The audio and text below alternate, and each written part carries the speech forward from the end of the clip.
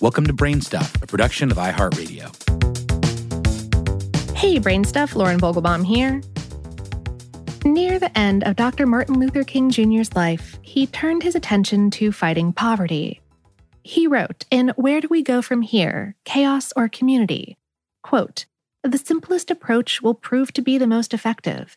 The solution to poverty is to abolish it directly by a now widely discussed measure, the guaranteed income." Over half a century later, 1 in 8 Americans, 38 million people, are still living below the poverty line, according to the Census Bureau. Millions more jobs are threatened by automation and artificial intelligence. Yet, MLK's notion of guaranteed income, writing a monthly check to every American adult, no questions asked, remains a radical idea in many economic and political circles. We spoke with Stasia Martin West, a professor of social work at the University of Tennessee and co-principal investigator with Amy Castro Baker of the University of Pennsylvania of the Stockton Economic Power Demonstration, or SEED, one of the only active programs testing guaranteed income, also known as Universal Basic Income, on real Americans. Under the SEED program, 125 residents of Stockton, California were given a guaranteed income of $500 a month for 18 months to see how this cash payment affected their lives. Researchers hope to release SEED's first round of findings in March of 2021. As Martin West explains, Universal Basic Income holds tremendous promise for alleviating not only the financial burden of poverty, but also the damaging ripple effects of economic insecurity on health and family. Yet she admits that the very idea of a federal program paying poor Americans hundreds or even thousands of dollars a month faces tremendous political opposition, not only for its cost, but because of the pervasive, if unproven, belief that free government handouts discourage people from working and foster dependence on the state. If you're poor in the United States, there already exists a safety net of both state and federal programs designed to help struggling individuals and families. But all of those programs are means-tested, which means that they come with certain strings attached. To receive SNAP food benefits or housing assistance, for example, you need to prove that your income is below a certain threshold. To collect unemployment benefits, you need to show that you're actively looking for work. To collect Social Security retirement benefits, you have to have worked for a minimum number of years. And that's why Universal Basic Income is such a radical departure from the existing welfare programs. There's no means testing or proof required to qualify. Under a Universal Basic Income plan, every single American adult would receive a check, maybe $500, maybe $1,000 every month, with absolutely no strings attached. Proponents of the idea sometimes think the money should be totally unconditional, leaving it up to the individual or family to decide how best to use it. In some countries, Universal Basic Income grants are sometimes linked to recipients getting medical checkups or sending their kids to school. But if it's unconditional, recipients of Universal Basic Income could use the extra money to pay for groceries, cover rent or mortgage, or buy clothes for the kids.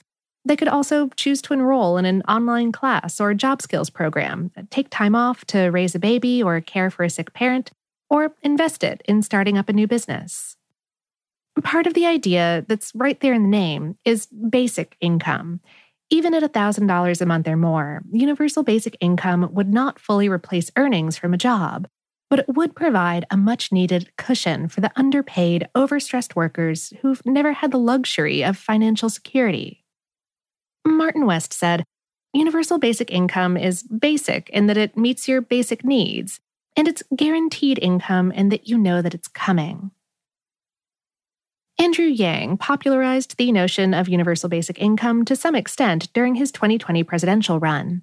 Yang pitched his $1,000 a month Freedom Dividend as a way of protecting American workers from the impending robot takeover of millions of jobs over the next decade. While Martin West understands the concerns about automation and AI in the future, she feels there are plenty of other urgent reasons to implement a Universal Basic Income plan today. She gave the example of the millions of Americans who work physically taxing gig jobs with unpredictable pay and hours and no benefits. She said, "There are people dying from capitalism now.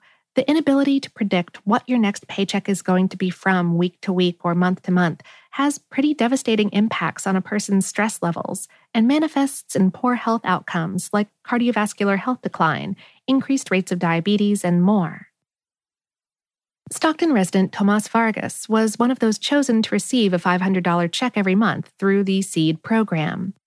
His shifts at a warehouse job were unpredictable, so Vargas had to work odd jobs late into the night to support a family he hardly had a chance to see. With the extra $500, he was able to skip a shift at the warehouse and interview for a new job with better pay and fixed hours, freeing him to spend more time with his family. Proponents argue that this is one of the secondary effects of guaranteed income. A cushion of $500 or $1,000 makes workers feel less desperate to take any job that comes along, even if the pay is bad and the working conditions are lousy. Martin West explained, "Nobody cares more about labor supply than these big companies that tend to not treat their employees very well. If you have employees saying, 'I can do better than this, and now I have this bargaining power,' then you may see improved working conditions." By far, one of the biggest benefits of universal basic income is that it would provide a steady paycheck to people currently doing critical work for free, namely stay-at-home parents and other unpaid caregivers who are far more likely to be women. The biggest criticism of universal basic income is how much it would cost. Under Yang's Freedom Dividend Plan, each of America's 236 million adults would receive $12,000 a year for a total of $2.8 trillion, which is more than half of the 2020 federal budget. Yang's plan allows older Americans the option of keeping their current Social Security and Medicare benefits, while other universal basic income proposals vow to replace the entire welfare state with one guaranteed monthly check. Even though some of the money could be offset by doing away with other entitlement programs, the federal government would have to raise taxes substantially to pay for a universal basic income program.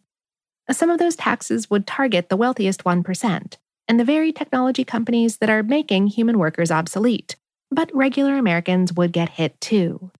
For example, Yang and others propose a value-added tax of 10% on all manufactured goods. Yang also thinks that his freedom dividend would produce more economic growth, therefore increasing the tax base. But of course, we have no way of knowing whether that's how it would actually shake out.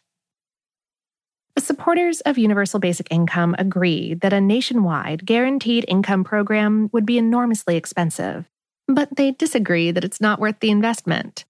Martin West said, "Like all the decisions this country makes, it really comes down to what is our priority. If our priority is to let people waste away in poverty, have ill health, have their work not be valued, then we won't prioritize a guaranteed income as part of our national budget. But if we do in fact honor the social contract that we have in the United States, that means we should likely look at something like a universal basic income." Which leads to the second and arguably more difficult obstacle to creating a national universal basic income program: the belief, deeply held by many Americans, that a guaranteed income is another form of government handout that encourages people not to work.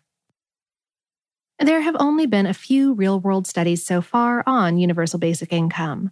For instance, people involved in a trial in Finland reported less stress and greater feelings of well-being compared to people who didn't receive the extra cash.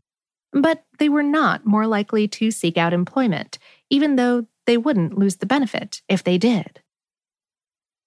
The truth is that we won't know if universal basic income plans work until there's more data from experiments like SEED and a half dozen more pilot programs being launched by a group called Mayors for a Guaranteed Income.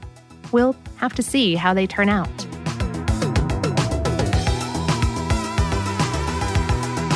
Today's episode was written by Dave Roos and produced by Tyler Klang. For more on this and lots of other topics, visit howstuffworks.com. Brainstuff is a production of iHeartRadio. For more podcasts from iHeartRadio, visit the iHeartRadio app, Apple Podcasts, or wherever you listen to your favorite shows.